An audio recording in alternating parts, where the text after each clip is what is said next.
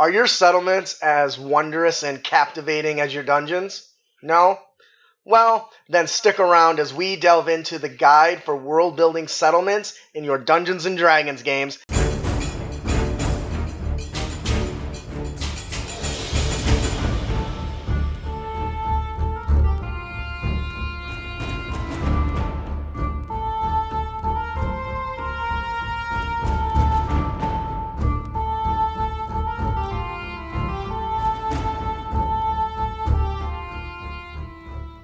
Hello and welcome, heroes, to the Crit Academy. I am your host, Justin. I'm your co-host, Ian. And I'm your co-host, Matthew. Yes, we have a special guest filling in for Brandon. Matthew has been on the show before. Thank you again for joining us. We're really excited to have you. My pleasure. It's been a long while.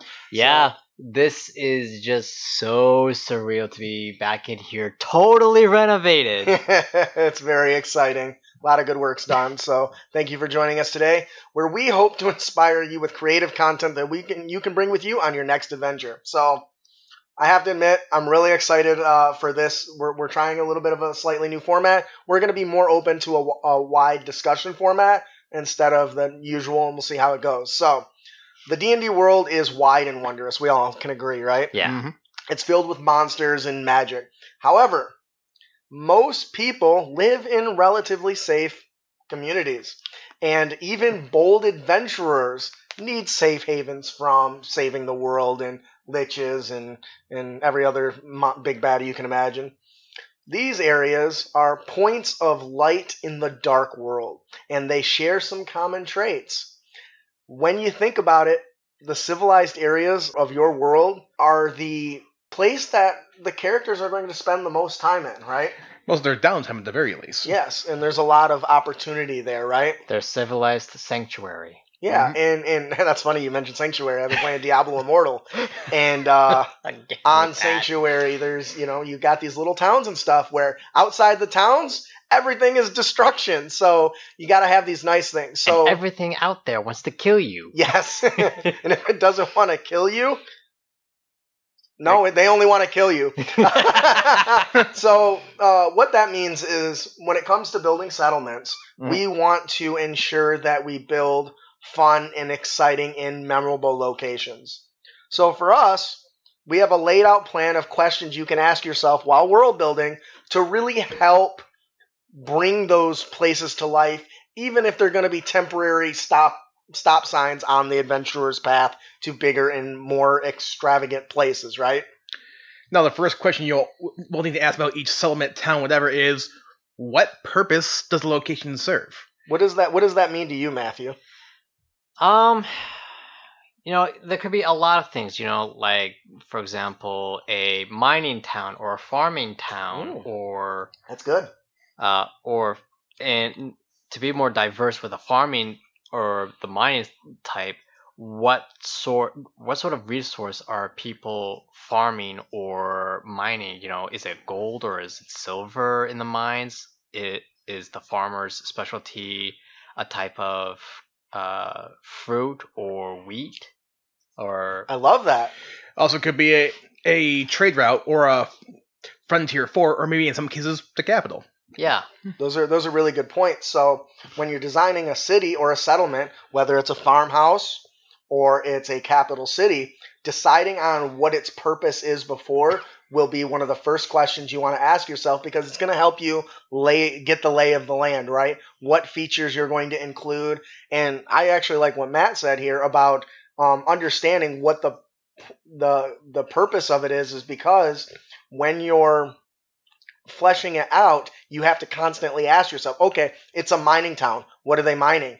How are they getting it out of the town? Who's buying it? Who's utilizing it? Who's coming to get it? Who's the town's client? Oh, that's really good too. I like that. Who's the town leader? Yeah. Although I guess it touches on the later question. Yep, that's a little bit, but that's still a good thing to consider. And when it comes to, answering that question, it has a wide variety of answers, but the goal is to help you diversify, because if you say I'm building a mining town and now you're building another town, you're going to think, well, I already built a mining town, better not build a mining town, right? So it's going to drive diversity in your adventures and campaigns, right? Mm-hmm. What's the most unique settlement you guys have ever had your characters venture into? It's been a bit too long. I think in our Planeshifters campaign, I think it would be the what was it? The embassy of the Selesnya Conclave. Ah, yes. You know, there's a mixture of civilization and nature. It was something that I wasn't expecting. You know, the vines and the branches integrating with the Ravnican buildings and all that. Yes. Although to be honest, I was kind of thinking for the Selesnya Conclave, being as advanced as they are for Ravnica, I was thinking somewhere along the lines of something that was shown in Netflix's Voltron. You know, the people who live in the forest and how It's a good show. If you haven't seen it, it's awesome. Yeah, and how they spoke with nature to shape it where they would coexist, where the people and nature would coexist together. That would have been something interesting for the Selesnya Conclave. See, now that's really cool and memorable. As he discusses that, you instantly get a sense of wonder where you have a mix of nature and urban design, which isn't something that you run into very often. What about you, Ian? I remember one game of Pathfinder, we were in a small settlement, which kind of started off as a fort, and the idea was it was on the edge of the frontier, and the idea was more people would settle it as time went by, but it was so small it didn't have a name until, just to screw around with the rest of the party, we got attacked by mercenaries, and my character very loudly referred to it as the town of Dickwood. Ah, there you go. And the mercenaries escaped. So I'm like, oh, guess what? People are going to call this place now. Oh. And if I may, there's actually one other great example, but it's not something that my characters experience. It's something that I've witnessed in the second campaign of Critical Role. For those of you who don't know, I'm a huge fan of Critical Role. Yeah. You know, it's what got me into D&D in the first place, which is why I hold it in such a high regard in such a matter. Yeah, and Yes, as sir. a DM, it's very hard to live up to that standard. Yes. But I try each and every day and fail each and every day. No, actually, when we did Storm King's Thunder, you did a pretty good impression of an NPC that Matt Mercer did when we went to that northern I town. remember it. The Victor. Yeah, It was Victor. Yeah. Victor the black powder merchant. Oh. That was a great impression. Yes. Well, thank you. So anyway, so to go back to the example, I was thinking of campaign 2, town of, I think, halflings or gnomes called Hupperduke. It says, yeah. I kind of figured that would make you laugh. Hupperduke. So what the purpose of the town or the city per se is that it is I believe it's like the manufacturing and research and development city for the Dwendalian Empire's weapons of war. You know, like siege weapons, cannons, firearms, and whatnot. Matt Mercer narrated that there was mention of some blast craters on some open fields of the city that was cordoned off from everyone. You get the sense that was like the experimental sites and whatnot. Sorry to go off on It's a good tangent. It's exactly the point of this, right? Yep. So that actually leads into, as a good segue into our next question you want to ask yourself is, how big is it going to be, right? I mean, you're going to I want a vast, giant farm. Well, if you're going to build this just ginormous 10,000 person farm, you're probably farming people. pretty much. You know what I mean? So Although, to be fair, some plantations did get pretty big, too, and were kind of small industrialized towns in themselves. So. Oh yeah. but that definitely influences the type of Yep. processes you're going to have, right? Oh, yeah. Yeah. So we keep going back. We talked about mining, so I want to kind of keep going back to that. Right. And that's worth mentioning, too, that depending how big the town or settlement is, can definitely influence what supplies might be available to the players as well, too. Ooh, that's a really good point. Yeah. Because a large town is more likely just to have more resources that players can draw from, and therefore more likely to have, let's say, items or those who can craft them. That's a really good point, and that's something that I think 5th edition could use a little more work on describing, because we know that it's not really high fantasy. It's kind of somewhere, I would say it's a low fantasy setting. Not as bad as like Lord of the Rings, but it's very up to the DM how much they implement. But when designing your city, you can say, okay, this is a city like Waterdeep. It's huge. It's massive. There's going to be a few people selling a few magical artifacts, a few different, maybe not artifacts. I didn't mean artifact as the quality, but you know what I'm going there. So that makes a good point, because you're not going to walk into a little hovel like the Shire and be like, all right, where's me a magic ring? Oh, bad example. Usually in a Shire, you're not going to find a magical item. In that case, there was one, but that's pure That's like a coincidence. diamond in a rough. Right. Nothing about Candlekeep. Candlekeep's a good example. Yep. Which we did not explore in our Avernus campaign. It was just a stopping point for us. Yep. And actually, there's a book out there that allows you to really expand upon that, the Candlekeep Mysteries. Yeah. Which is basically is just one massive library. So. Yep. So you pick up a book and, oh, here's a quest. It was actually kind of cool. But anyway, so how big of it? So going back to the mine, if you got a small mining town of, 100 people, that's going to have a different structure than a mining town of 1,000 people. Oh, yeah. You're going to have more resources. They're going to be mining. They're going to be putting out more output. They're going to have more clients, more people coming in. And the structure is going to be different. I imagine in a mining town of 100 people, you have wheelbarrows being pushed around. Yeah. And with 1,000 people, complex cart pathways in and out of mines that are supported, just like a whole new structure. And the process is just more refined. Yeah. More industrialized. Yes. And so that's kind of how that's how the size of your town can really impact the way you're building around it, even if it's just a fishery, right? If you've got a small little port town, you're going to have people going out on their little tiny boats and throwing their nets overboard, casting them and pulling them up, and that's probably about it. But if you go into a massive harbor that's got 1,000 people in it, you're probably going to have people who have big giant boats that got 20 people on it that are trolling with a big giant net behind it, and it takes more people to do the work. You're going to have probably potentially they don't have canneries in D&D, do they? Why not? I don't know. I guess they had it in Mistborn, and that was a fantasy setting. But the size and how big it is can really play a big factor. So the next question is, who lives there? And I think that there's a great example for this. Back in our Storm King's Thunder campaign, you had my character and Ian's character travel to a small blacksmith village that is run by orcs. Yep. And their specialty, make weapons and armor.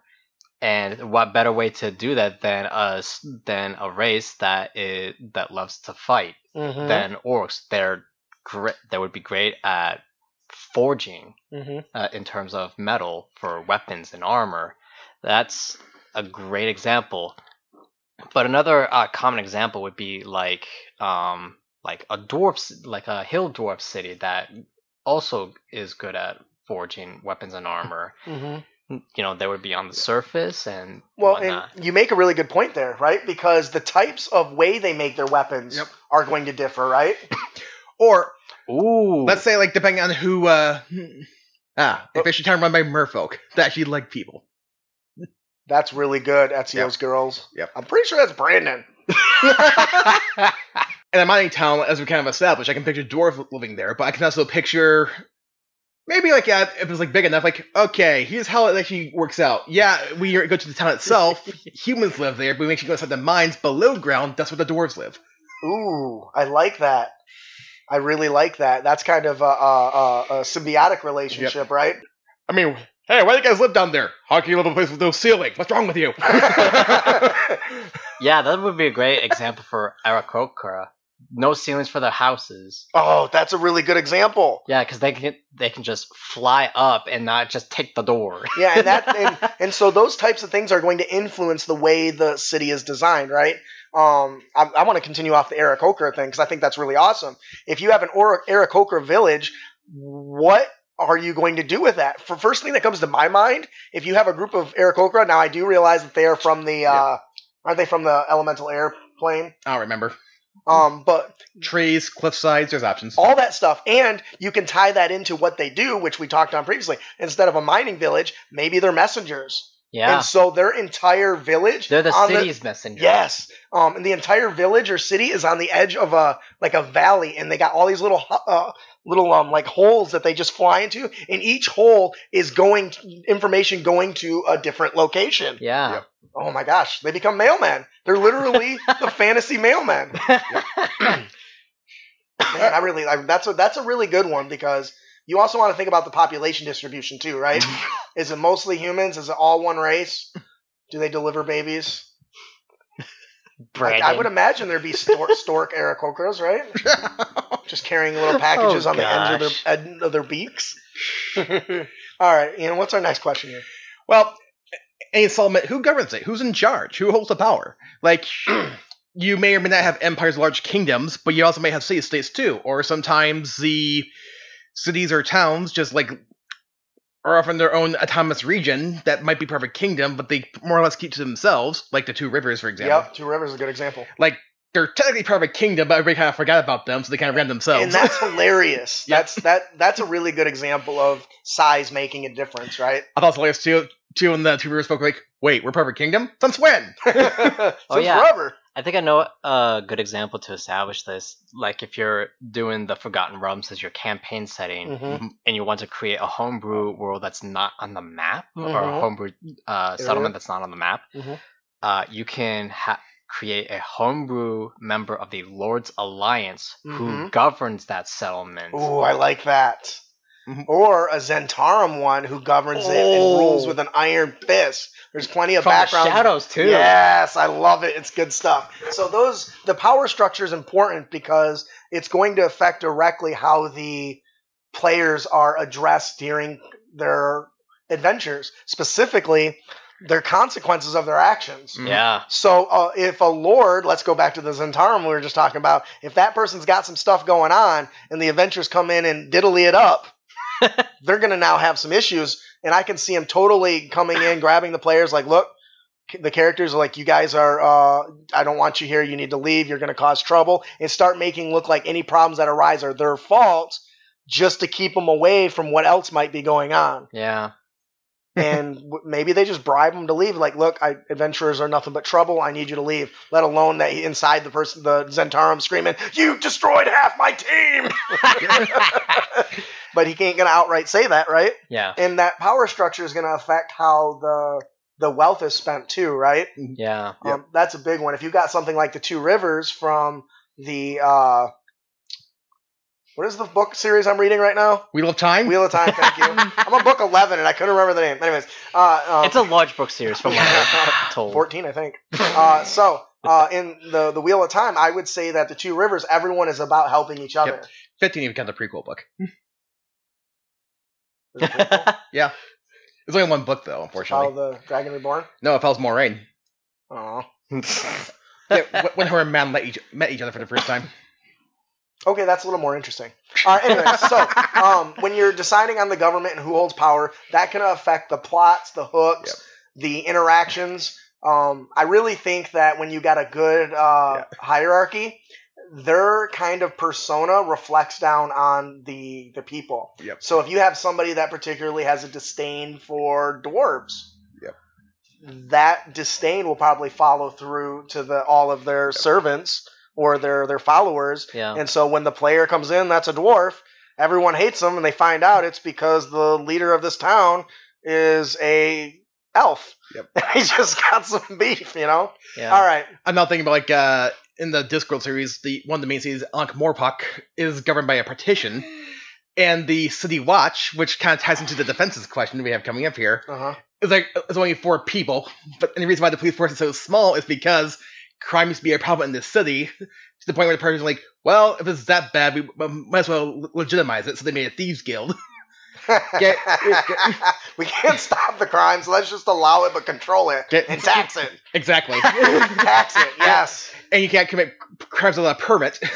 So now you gotta pay for a permit. Wait. You can't steal from me. Where's your permit?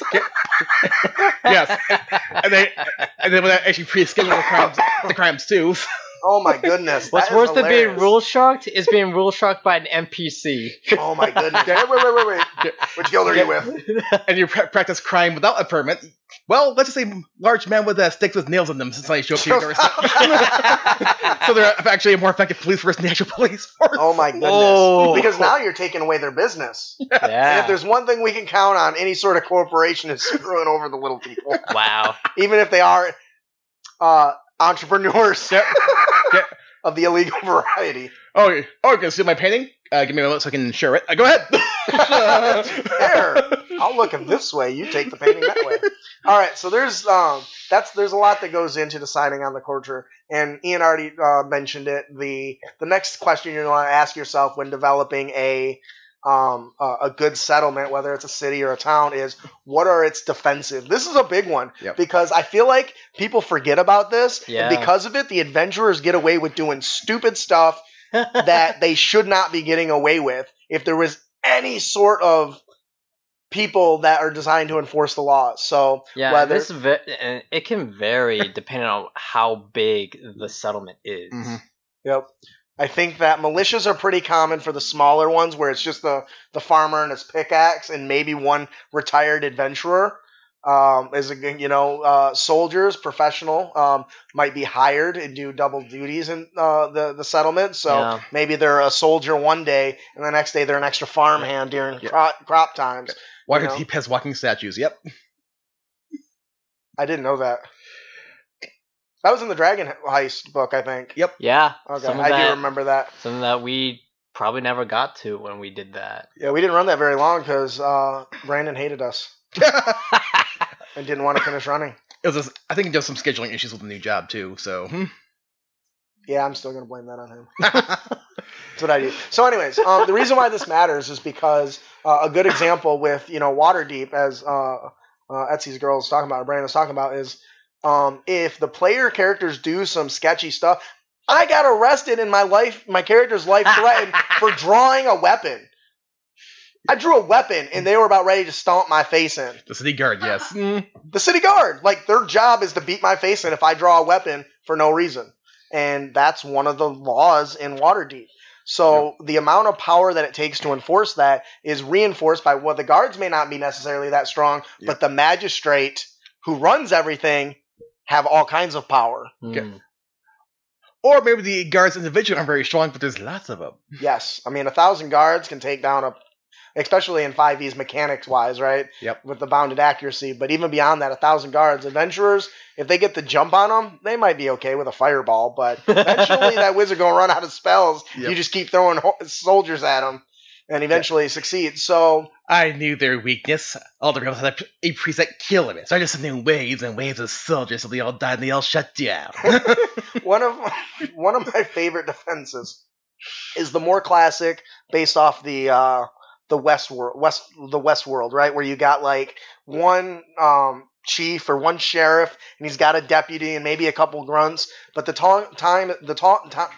town is so small that that's all that they can afford to pay. Yeah. But the person that they hire Or all they need. or all they need. I was gonna say, because the person that they hire is really, really good, and that can make all the difference. Walking Tall is one of my favorite rock movies, and he comes in. This one guy cleans out all the corruption because he's just awesome. The actual police officer that the movie's based off of was actually even more awesome. Oh yeah, I didn't know that was based off anything. Let's just say the mafia killed his family, and then he had nothing to lose at that point, so he kind of went. Oh, that's totally the same story as The Punisher, isn't it? Yep. Man, that's a good story. We should do that. But anyway, so when you're deciding on the defenses, you use that to, I don't want to say control your characters, but make sure they have to deal with consequences of their thievery, weapon brandishing. If you follow the laws of the land, which is a previous episode we touched on, you should totally check that out. It touches on all the different varieties of laws that exist, like brandishing a weapon without reason is a huge fine. How many times your character's always on, I'm gonna attack that guy, I'm gonna draw my blade, I'm gonna give him a good poking, The chaotic evil ones. Yeah, like there should just be a guy following around passing out fines. Yep. Yeah. Just like, oh hey Billy, good to see you, here's another ticket. We don't do that because honestly in some cases that's not as much fun. But as soon as you do that a couple times, they ain't got no money for magic items. They're gonna. Or in some Line. cases, the players aren't at the town's defenses. Oh, that's a good one. I like that. Oh, that's a great So- way. Yeah. It's funny you say that. There was one time, I think I was playing 4th edition, where the group, I played them up to like level 6 or 7, not very high, but and we wanted to retire them. So they became the nobles of that town Oh. and the guardians. They weren't necessarily, there was militia people that worked under them, Yeah. but they were essentially the nobles of that area. And their new players were getting quests from their old characters, which was awesome because the players had the knowledge of what they did. So one of the villains of the previous hero showed up again. It's one of those, I've destroyed my villain. Oh, he survived with scorched body and missing arms and legs, and now he's got this big robotic construct suit, and he's learned magic and can, push people off edges with magical power and choke them from a distance. Okay, Darth Vader. Sound familiar? Yes. It was totally that. But he came back, and so their new characters had to deal with a villain of their old characters, which was just so much fun. And That's so amazing. when you're designing your defenses, think about those sorts of things, especially if you just want to say, hey, I'm developing this town. I think your barbarian would really fit in here as like the chief. What do you think? Always do it with permission. Don't be tossing people's characters into your campaign stuff without talking to them first. And that goes both ways. Yeah, because they'll hate it. So I think when it comes to the defenses, you want to think more than just the people too, right? We were talking about the people, but what types of walls do they have? What kinds of weapons are they carrying? Can they afford a few trebuchets, or can they do they have sentry towers? Do they have patrols that go through the local areas? What are some other defenses before we move on? That's not people related, because we kind of spent a long time on that. Yeah, I just flashed back to an old episode of Batman the Animated Series where like Joker got an inheritance. From who? Get an old mob boss. But there was one point where when Joker was panicking, he's like, "Okay, I may be crazy enough to go up against the Batman, but the IRS? No, thank you." I remember seeing that clip. Excuse me. So that's So really administration can be a defense too. paperwork. Nobody wants that stuff. All right. So the next question we're going to want to ask ourselves as we're developing out our fantastic settlement is, where do characters go to find what they need? So this is big because depending on the size of the area, which we've already talked about, Yeah. they're going to need to go to different locations for resources. Mhm. A really good example for this is medicine. In a small town, the healer, the leader, the local town magistrate might all be the same person, Yep. While in a bigger town, they might be different people. And so what are some things that the characters would need that you would want to flesh out with this question? What are the characters, where do they go to find what they need? What are some things they're going to need? Well, depending on what they need, but I could also picture some sort of religious attachment being present even in a small city. Yeah, that's definitely a good one. Yeah, that's great for paladins and clerics of the party and whatnot. But That's a good one. What else you got? let's see. I think basic provisions might be a great Oh, example yeah, for possibly even the smallest settlement that Mhm. can be found. Like things for toolkits and stuff, whether it's a herbalism kit or Yeah. the mage. Oh, so this is something we don't touch on very often. Wizards have spell components, right? Mhm. And sometimes there's places that should open up to have those. At what level do you have those? For me, a smaller midtown probably wouldn't have it. Yep. But you can expect to find like an arcane shop in a bigger town. Depends on the Yeah. component, but yeah. What's that? Depends on the components. Well, of course, right, but right, yeah. right. Like diamonds aren't going to last very long. So Speaking of diamonds, a great example for a wizard to get a spell component for a spell like Chromatic Orb. Mhm. What's the best settlement to get the component? A diamond mining town. run by some dwarves that you've already designed because you answered that question in the previous example. Yep. Which is a good example. So those are the things you want to think of. Other things are like maintenance of equipment, right? specialized equipment. Cold weather gear is a big one, right? Yeah. You're not expected to find cold weather gear in most villages. You're certainly going to find one at the bottom of a mountain, Yeah. or in a frozen, desolate land. Of course, if you get there and it's already frozen. Or a town in How the did you tundra north. Yeah. Yep. So those are things that you want to really consider when you're doing your what do they need? Whether it's a blacksmith, armorsmith, weaponsmith, are they all one or is it different people? Services too, right? Mhm. They're gonna need an inn, so Yeah. you're gonna need an inn. What service is that inn? Does that inn offer like messages to different to send ahead of you, right? So hey, we got carrion pigeons or some Aarakocrans that will deliver, messages to the next town before you get there, Yep. so you can alert people if you're coming, right? And is there a guild hall there if you Ooh, that's a good implement one. guilds for a settlement? That's a good one, because that might be how they do all their 'Cause testing too. what's right? at a guild hall? Bounties. Money, right? And paperwork. Because everyone loves paperwork. Actually, like how in Goblin Slayer, the manga, the application to become a guild member at the guild hall there was an actual 5th edition D&D character sheet. That's awesome. I didn't notice that. Wow. That's the manga, not the anime. Oh. Yeah. Oh. Okay. I wonder why they can get away with that, or does it just look very similar? I mean, No, it's straight up the 5th edition character. All right, Matt. What is our next question? what temples or other organizations are there? Yeah, we did just kind of talk about temples and guilds and stuff, but it goes beyond that, right? Yep. You mentioned thieves guilds. Secret societies is always a must in a moderately sized town. Oh, yeah, yes. a great example for this is like the Forgotten Realms 4 organizations. 3 of them are roughly good, and the other one's just criminal. You have the Zentarum, the criminal one, and then you have the other 3. Oh, it's more than The- 3. Oh, what? Yeah, I think we've only encountered 4, I think, total. Yep. Yeah. There's the Zentarum, Lord Alliance, the Harpers, the Emerald Enclave, the Iron Gauntlets. Order of the Gauntlet. Order of the Gauntlet. Gauntlet. Yep. There's another one too, I think. Yeah. I don't remember what they all are, but there's lots. Yeah. And if you're playing in Forgotten Realms, or even if you're not, you can still use those and say, okay, this location might have a access point for the Harpers. You want to do that sort of stuff that makes sense for that setting, but also a great way to tie your characters and their needs into the campaign, right? Yep. Yep. I think that you can expand upon this even more too, by having a kind of an influence gauge, right? So this town has this secret society, and this secret society has influences in these other locations. And what the player characters do could draw attention of those societies, Yeah. depending on the influence that place has. If you go to one where there's a small influence, maybe the other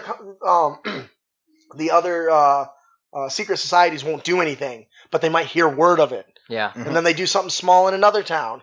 And then that just slowly builds up the reputation until the Zentarum finally are like, we got to do something about these guys. They're messing up our flow of our business, you guys. So that's something that really comes out of asking yourself, what kind of organizations. And I do think that is good, because that's a good way to kind of get the political authority of all the stuff you've built in the world kind of connected together, which goes back to what you were saying about the 2 rivers, right? Yep. That has a political influence in me that's not an Andor coming to it, Yeah. but everyone there is like, it's not affecting my life. I had no idea we were part of Andor. Or back at the capital. Oh yeah, we forgot they existed. Like, good, we need expert longbowmen. Grab them. You're from the 2 rivers. Good. We're gonna collect taxes. Why? Because we own you. Since when? Nobody's been here for 3 generations. Where were you when we were attacked?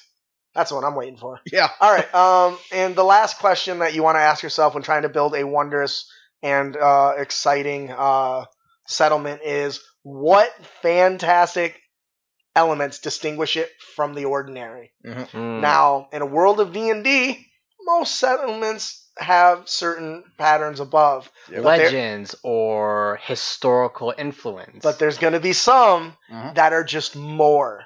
And I think that's really important. If you don't have these in your campaigns, you're missing out, because it is a perfect way to feed your little birdie and players a little bits and nuggets of lore about your world, Mm-hmm. even if it's as simple as a statue in the center of that town Yeah. of a hero of that town. I think I don't know who I was running it with, but I ran an adventure where they were in a port town, and in the center of the port town is a guy riding a whale. Yep. Right? And so when I describe that, what do you think is the first thing people ask? Why What is kind he of riding a whale? Yeah, do I know what it is or who is that, right? Because I've specifically described, well, now they're going to want to know, well, that's the guy that founded the village. Mm. Why is he riding on a whale? Because that's how he got around. How did he get around? They say he could talk to animals. He's a druid. What's that sound like to you? A druid. Yeah, Yep. the town was founded by a druid. So he was basically Aquaman, right? That's all he was, but he was a little bit stronger than your average, basically a level like 2 or 3 character. But in that town, that's a big deal. It made him super strong, and he became this legend. Now, the player characters don't know how strong he is. They just know the legend of this guy that founded a town who rode a whale. You know, he rode a whale around. They don't know the full story. No, and you don't have to explain it to him either. Give him a dice roll. Hey, here's your history check. Here's what you know. Or just talking to the NPCs should be revealing that stuff. Natural 20. I know everything.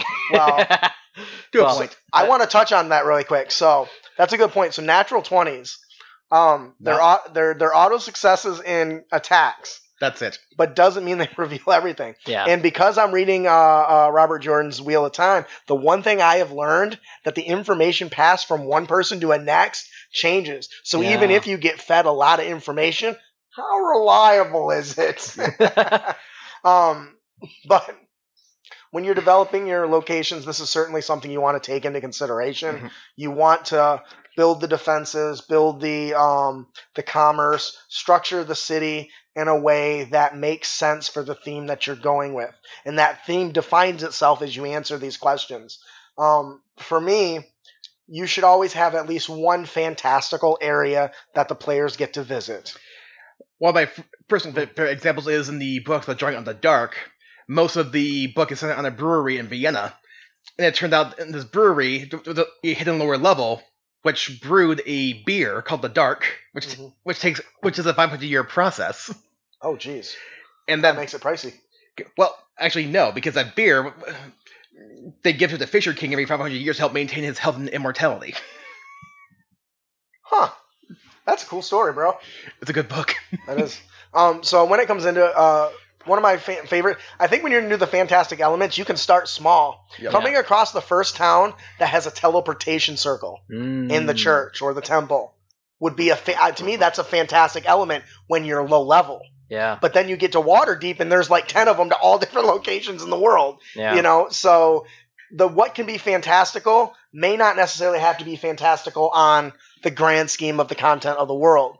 Yeah. Though floating island battles are pretty cool. Mm. Toss those in there occasionally, but they don't have to be as grand as that to have a fantastical element. Mhm. So is there anything else you guys got to talk about world building settlements here that we might have missed or you'd like to elaborate on? I think one other aspect of it is like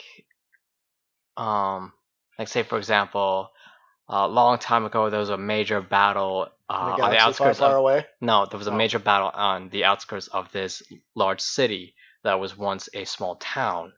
Now it gained its significance because it became a fortress and then a city and then whatnot. I like that. That's pretty cool. And that's a good point. You know, the evolution of towns is something you can actually show through your players. Yeah, So- through the traverse of time Mm-hmm. and such. Very cool. I like that very much. All right, that's really all I have for this. When it comes to world building, it's hard. It's tough. It's a lot of work. Start small, build out. Yeah, yes, that is the best advice. Start on one little town, and then work your way out from there. Because trying to build a whole world all at once is a huge task. Plus, if you do that, you'll end up moving things around anyway. So, Yep. especially if you let your player character's action influence everything. So, all right, I think that'll do it for our main topic today, world building settlements. Before we move on to our unearthed tips and tricks, I'd like to take a minute to talk about Scene Grinder. I know you guys probably have already watched last week's episode where we had them on, but if you don't know, Scene Grinder is a very cool virtual tabletop management system all kind of rolled into one. Browser based. And it's browser based. Now, I know you just backed this, so Yep. you want to tell us really about what brought you into it and what really stood out? I mean, basically, I at home use Foundry VTT, which does the job just fine. But I also wanted something a little bit later that I can just use anywhere too, and that's a draw for me because using a browser-based virtual tabletop anywhere I go is Very convenient. very handy. And it helps a lot that it's 3D. Yep. Which is one of the first ones I've seen that's like that. And that really stands out, whether it's you're playing D&D or Pathfinder or Starfinder. They've got assets and stuff going in for that. Their Kickstarter is already way funded. I think their goal was like 10,000. I think they're well over 30 now. So it is a wonderful product. It really is something different that I haven't seen before. Being able to either look at it from a flat top-down view or a full 3D, and the fact that the player characters can run in and you can program NPCs for them to talk to and buy and sell and trade when you're not there is just super awesome and convenient to me. And I don't think I've seen anything like that yet. Yep. So I highly recommend checking out Scene Grinder, the virtual tabletop on Kickstarter. And actually, because it's browser-based, your players can log on any time when you don't have to yourself. Yep. It does a pretty good job of handling, like, well, what if they do this? Well, then it stops them, and they have to wait until you respond. I just imagine that text message. Ian's trying to steal some shit. Again. What do you want to do? Stab. He dodges. Fireball. He's Ash. I'll wait for that text. Anyways, I'm really excited for this. I think we had the guys on. They were a lot of fun. So check it out over at rebrand.ly/scenegrinder. That was good. And now, what you've all been waiting for. Our Unearthed Tips and Tricks segment, where we bring you new and reusable material for both players and DMs.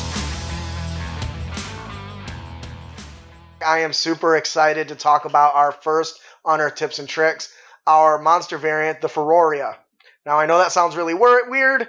That's because I started experimenting with other languages and mixing and matching to get really cool combinations. I think this one is just like Ice Ferret or something like that, or Frost Ferret. I don't remember. But the artwork for this thing is really, really cool with the glow, but it's really adorable. So I really wanted something. For our patrons, we've been, doing these one-page adventures that kind of all tie together, and we're tying all the monsters. So this was one that I wanted to go with an ice theme, but I didn't want something vicious. I wanted something adorable and cute. Oh, don't you shake your hand like that. It's adorable. So I was like, well, I got to give it something more defensive, and I wanted to experiment with this. So first thing, we're going to start with the Death Dog stat block. Then we're going to get rid of its two-headed, its bite, and the size becomes small instead of medium. We're going to give it some new features. The vulnerability to bludgeoning and fire, and immunity to cold because it's a frost monster. We're going to give it some new mechanics called the Frost Luminescence is the first one. While in freezing temperatures, the Feroria sheds bright light within a 5-foot radius and dim light for an additional 5. So the damn thing glows and it's cute. But we wanted to also make we were actually experimenting in chat with a new mechanic. Yeah. And I did finally choose your recommendation of Resurgence. Yeah. We wanted something based on Threshold. Do you know anything about Threshold in 5e? No. So in the Dungeon Master guides, there's objects like boats that have a threshold, which means you have to do a minimum number of damage for something to happen, to actually affect it. Yeah. So everything else is superficial. So I wanted a mechanic that was similar, where if the players did enough damage in a single strike, it triggered something that made it dynamic, right? That required no action on the creature's turn, right? So Changes the flow of combat. Yes, a lot. So we came up with Resurgence. Resurgence 10, which means if it takes more than 10 damage, which is about a third of its health. Because you got players that are just going to destroy things, right? Smite! Yes. So when the Feroria takes damage from a single source greater than Resurgence threshold, it releases a burst of thick 10-foot cloud of fog that spreads around corners and lasts for 1d4 plus 2 rounds. That's pretty cool. Or until wind blows it away. You're just going to take the wind out of my sail like that, huh? Yes. All right, we're also going to give it a, since we took away the bite, we're going to give it a claw mechanic. So it'll do 1d6 plus 1 slashing, and target creature needs to succeed a DC 12 con save, or its movement is reduced by 10 for up to 1 minute. The creature can repeat the saving throw at the end of each of its turns. So now we give it a slowing claw attack. The next thing we're going to give it is very much along the line of a dragon breath, which is I called it Frosttail because I totally was thinking about Pokemon where they just turn around and swap and magic comes out of it. So I haven't decided if I was going to change that, but I like the way it is. The Furoria whips its tail and releases a 15-foot cold of ice for 2d4 damage, taking half as much on a success. It's very simple, straightforward. What do you guys think about this?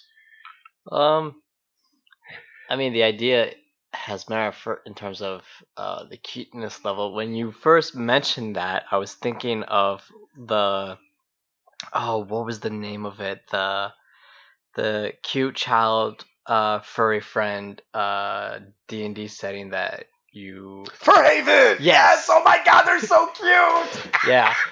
I think this would be a great... not as a playable race, but as an animal that the Furhaven characters would encounter. Ooh, I like that. That's really cool. What did you think? I think this thing you defeat by throwing Pokeballs at it. Just saying. It is adorable and does look like a Pokemon. But what did you guys think about the resurgence ability? Do you think that that's a cool kind of mechanic? Yeah. It's a nice touch, and it makes sense as a defense mechanism for a creature like this. So. Yeah. And that's kind of... and it totally was inspired by, a skunk. Except instead of it blowing stank, it blows cold. I really almost called it... never mind what I was going to call it instead of Frosttail. But anyways, it's a really fun one. It's meant to be a critter that's not aggressive. And I think it would be fun to just kind of run into in the middle of an Arctic-style adventure. Now they can still slay it, but I'm going to be honest, DMs, if you're going to use this, they will make it a pet. They will do said thing. Of course, then you can have one person that it just doesn't like, and it just poofs off in the middle, so now they've got a portable magic item that's living. Like, oh, we want to hide. Rub it. It doesn't like when you rub its tail. And poof, everywhere. Start pulling it at people and pointing it up. Okay. Now I got a little far. All right. I think that'll do it for our monster, the Furoria. If you like these sorts of things or these ideas, I write full backstories and knowledge check data for you to share with your players, along with beautiful art for our patrons. Consider checking it out if you want this and many more that we've made over at patreon.com/CritAcademy. All right. Ian, would you like to tell us about our encounter? Our encounter is the Spearhead of the Clan Chief. Ooh, this is good. Bergilda, an elderly seer, is seeking the aid of adventurers. Through her divinations, she has seen an item of power that hides deep within the Burning Spear cultist territory. It's guarded by beasts, brutes, and magic. Of course it is. The item she seeks is called the Spearhead of the Clan Chief, which is a circlet of blasting. The characters must remove it from the hands of the vile Burning Spear. She warns characters to be wary, for the Spearhead is likely in the possession of one of the agents of the Burning Spear. If true, then their power would be much greater than those of the mains that surround them. Yeah, the locations of the cultist cavern opens around alongside of a river. It's a perfect spot for them to enter and leave from, as well as a powerful way to bring goods and equipment into their sanctuary. Berghilda believes that with the correct tactics, patience, and a little luck, the character should be able to enter the cavern, retrieve the spearhead, and return. If possible, she would like to see all of the Burning Spear punished. So she will have a special reward for the characters that can manage to deal with the entire cult within the lair. But that's a tall order. This is the first quest that I have ever made that is straight up, go take them out. Go take them out. Yep. So now here's the question. What do you put in this encounter that makes it challenging? Depends on what level the players are. So for me, It's got to have traps. Mm-hmm. So when I was writing this, I was designing around an idea of it being like 5th level, right? Mm-hmm. So you got to have traps, and the first one that comes to me is Glyph of Warding. Things that just blow up when you get too close, I think is great. But I also think that them seeking out a magic item Mm-hmm. to give to somebody else Mhm. is something that no rogue is going to let happen. I don't think any rogue is going to let that happen because that magic item is way more valuable than anything this Elder Seer probably has. I'm not familiar with the circlet of blasting. I've heard of the glove of blasting, but not a circlet of blasting. It lets you blow stuff up. Oh. I don't actually remember the exact details because I wrote this like 2 weeks ago. But if somebody you want to look that up and get the exact details, but I think it lets you cast Fireball, if I'm not mistaken. I could be wrong because it's been a while. It's just like, what could take the shape of a spearhead and be deadly? But anyways, this is a really interesting one because I think this could go either way. If you set it in a way where it's a deadly encounter if they try to take them all out, Mhm. then you can give a really, really nice reward to the players here. You can use like a Scorching Ray. Scorching Ray, that's far less deadly than Fireball. Yeah, because that's the same thing as the glove of blasting, but it's a glove. Yeah, so you're basically just Iron Man is what it sounds like. Yeah. Boom, yeah! So it's pretty simple. What are some really cool tactics you would like to include here? I would say have like the most deceptive person be like the infiltrating spy. Okay, okay. Just to get the lay of the land and whatnot. Oh, that's really good. The Burning Spear cult almost looks like a name of an Orcish clan. Spoilers. No, it's okay. It's fine. Anyway, carry on. So the thing that I do think about is cool about this is because it's there. I want to take their name into consideration. The Burning, right? Yeah. So when I think lair, I was thinking grabbing the red dragon's lair actions and just having switches that the people can pull when they have infiltrators. Yeah. So everywhere they go, the entire time they're inside, there's a lair action. So the entire time they're in there, it's a dungeon crawl. Okay. It is round after round. Yeah, great way. Yeah, that's a great resource if you want to implement a series of traps into the layer itself. Yes, lair actions from creatures are powerful, powerful tools, and if you're not using them, you should. Yep. All right, that'll do it for our encounter. Matthew, would you like to tell us about our magic item today? I really like this. Okay, the magic item is known as the Illusionist's Hand Wraps. It is a wondrous item. It is uncommon, but it requires attunement by a spellcaster. The hand wraps were created by a particularly gifted illusionist. She was able to bind her unique gift for casting multiple illusion spells to her hand wraps. Ooh. So, while wearing the hand wraps, you can cast the minor illusion spell. Whenever you use an action to cast the minor illusion spell, you can use a bonus action on the same turn to cast it a second time. Interesting. What do you guys think? That's Handy. That's interesting. That And that makes you because hand create. wraps. Wait, I missed it. What do you say? He said it's handy because they're hand wraps. That's funny. Oh, goodness. Yeah, so I was tinkering with some ideas, and a sorcerer using minor illusion twice with Quicken Magic, I was like, man, that would be such a fun magical item where it allows you to cast minor illusion twice. Wow. Minor illusion is pretty versatile, Yep. but it does have a limited kind of range. Yeah. Being able to cast it twice not only means you can create an image, but you can make a sound at the same time. Or you can make two sounds in two different directions. Oh, like if you're being chased in a and you're at a three-way dead end, and you go one direction, but you set off with a minor illusion. in the Yeah, other footstep sounds in either direction.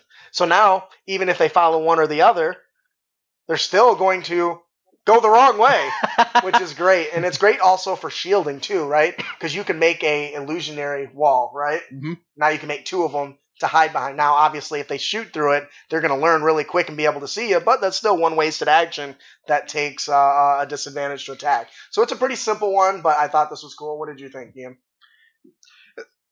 Minor illusion in the hands of a player is a very useful spell, and just gives them more utility in that regard. Some people would argue that it's a little too powerful, but I disagree because it has so much DM fiat it needs to have as much description as it has. Yep. So, all right, that'll do for our magic item, the Illusionist hand wrap.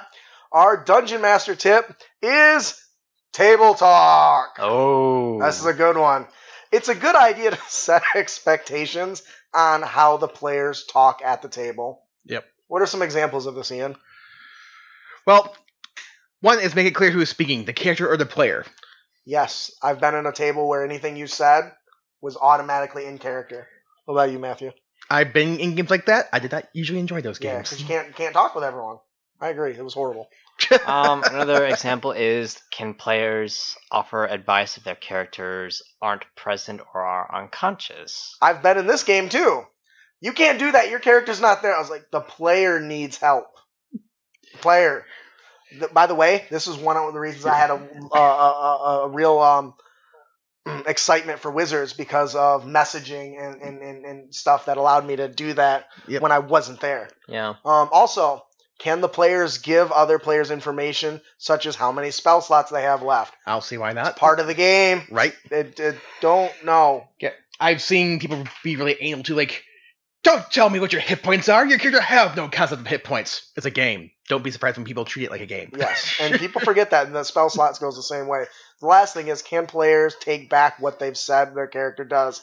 It depends on the circumstance. Yeah.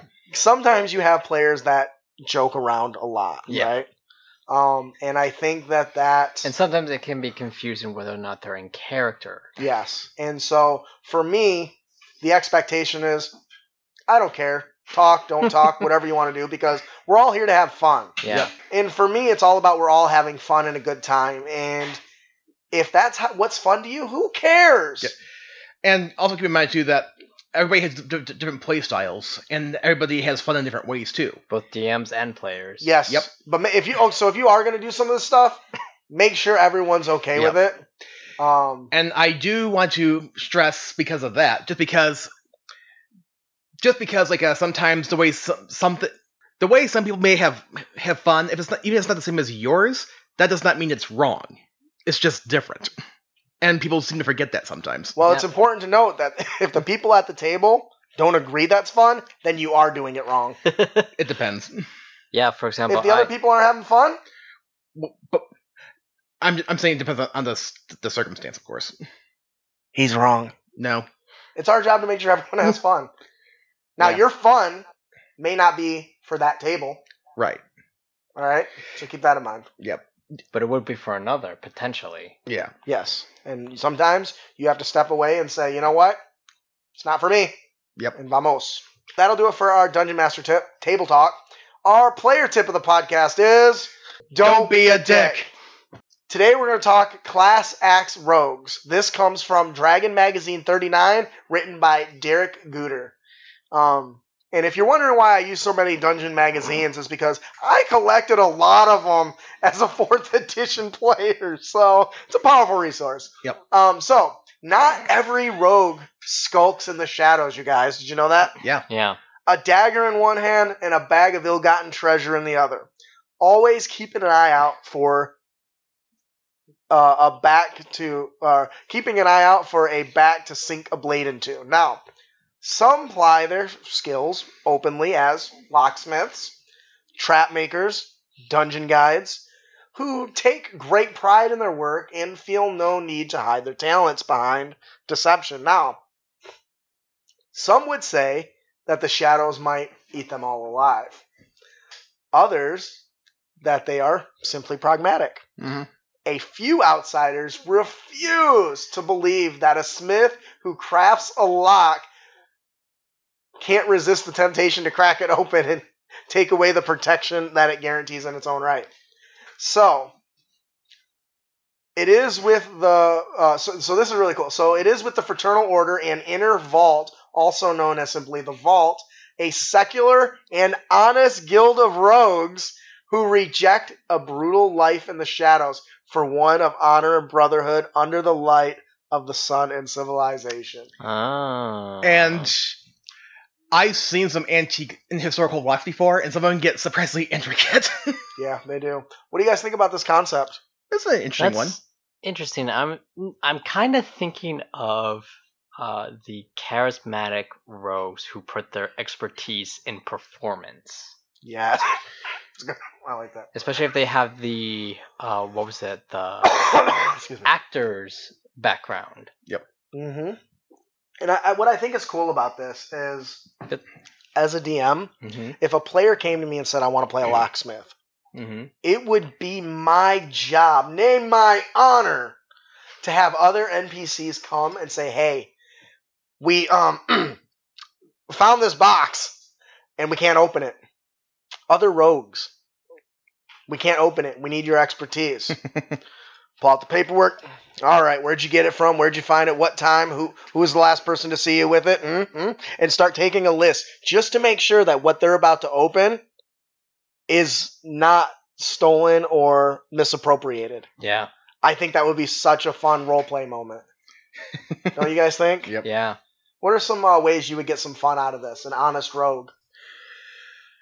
I mean, I can definitely see the rogues like having a profession like map maker as well, so it could be explorers or that's a trackers good one. or trap finders or bounty hunters. There's definitely options. Yeah, I definitely like that. Plus, is the information that they're sharing with the guild going to be confidential? Ooh. So do they have to share their own Wrongdoings? findings? No findings. Oh. Like, okay, I figured out how to pick this lock. Do I have to give that information? Mm-hmm. And then, what if one of the players has the Zentarum background whose sole goal is to get into that brotherhood, to find all the stuff that the skill that they've acquired, and then pilfer it and share it with others? Ah, there you go. So much good stuff. So much good stuff. All right, any other... So much potential. I in know, this right? concept. And so, what I think is cool about this, though, I kind of expand on this a little more now. So, to me, this is interesting because you know they have a renowned for breaking into stuff.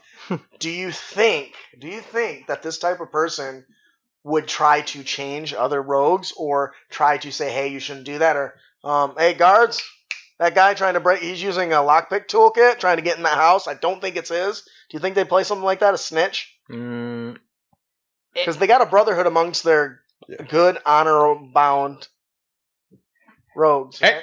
you're picking that lock. Do you have a permit? A guild-approved permit? That's a good one. That's a good one. great I like that. circle back. Yeah, so that was a nice callback. Yep. All right, I think that'll do it for our player tip of the podcast. Don't be a dick. And you can avoid dickitude by, not all rogues are bad. Some of them just want to pick a lock and show you around. All right, well, that was a fun and exciting episode in spite of the few struggles we started off with. But as always, we like to give away products at the end of every single show for our RPG Fat Loot giveaway. Today, we are giving away the War Chanter. Now, the War Chanter is a product brought to you by the Crit Academy. Yeah. This is one of my personal favorite class options that we've made because it really leans heavily into the bard theme, but it also does it in a fun and unique way. So the War Chanters look to the tales of legends of heroes of past for inspiration. The weapon of choice is the polearm. On a bard, you're welcome. This stems from the idea of standard bearers carrying a visual representation of their beliefs and their honor and their strength. As such, the weapon often has a small standard with an intricate design or a coat of arms that hangs from the end. Not only can they sow discord, but they can rally their allies, they can heal them, they can do a variety of different things. And when it comes to combat, they can poke a few bitches. Just straight up. But when they place their weapons skyward and create a rallying point for their comrades, they're never gonna not want to be on the battlefield. So what made this class really unique is that it uses its polearm and its war cries to do more mechanical based buffs beyond even what Bless can do, which I do think is one of the more common kind of effects along that lines. And I think the War Chanter really expands upon that even farther, using their own hit die, I think. All right, so who is our winner today, Matt? The winner of this giveaway is Machine.gmc.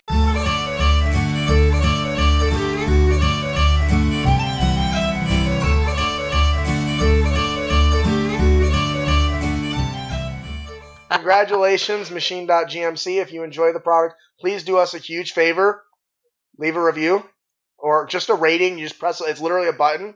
Let other people know what you think of the product.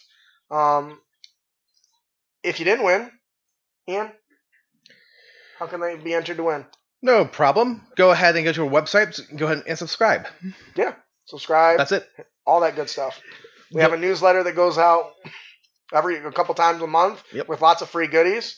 Once a month, once a week. Once a week. It goes out once a week. Wow. Don't lie to people about how often they're going to get emails from us. Once a week. And there's usually lots of good blogs and resources for you as a dungeon master. We want to take a moment before we close out to let everyone know that Crit Academy Map Pack is now available on DriveThruRPG. It's 12 hand-drawn maps by the amazing Gene Lorber. All of our patrons will be familiar. These are ones that were from the past, and he did really, really good work on. And we wanted to share them not only for personal use, but for commercial use. So if you're a content creator who's making adventures, the maps are available to your use for your usage. So head on over to rebrand.ly/critmappack and pick it up.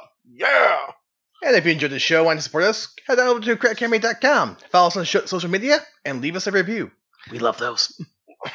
I got a really awesome response on one of our TikToks for our weapon perks. And it really, the guy's like, I can't support this enough. I've been using this for years and it makes a huge impact. A huge impact. And it goes weapon perks. Especially when you use a Warhammer. Yeah, right. Anyway, so we really like reading those. It really shows that people are liking our content and it helps us, keeps us motivated to do more, right? Yep. All right. I want to say thank you to Matt for filling in. Hopefully it wasn't too terrible. No, this was great. I got a chance to see the new studio. It was great to be in person with you guys again. It's been a while. Yeah, been a while. Yeah. I love it. I would try to sing, but I don't want to. Well, that'll do it. I am your host, Justin. I'm your co-host, Ian. And I'm your co-host, Matthew. Thanks for listening. Keep your blades sharp and spells prepared, heroes.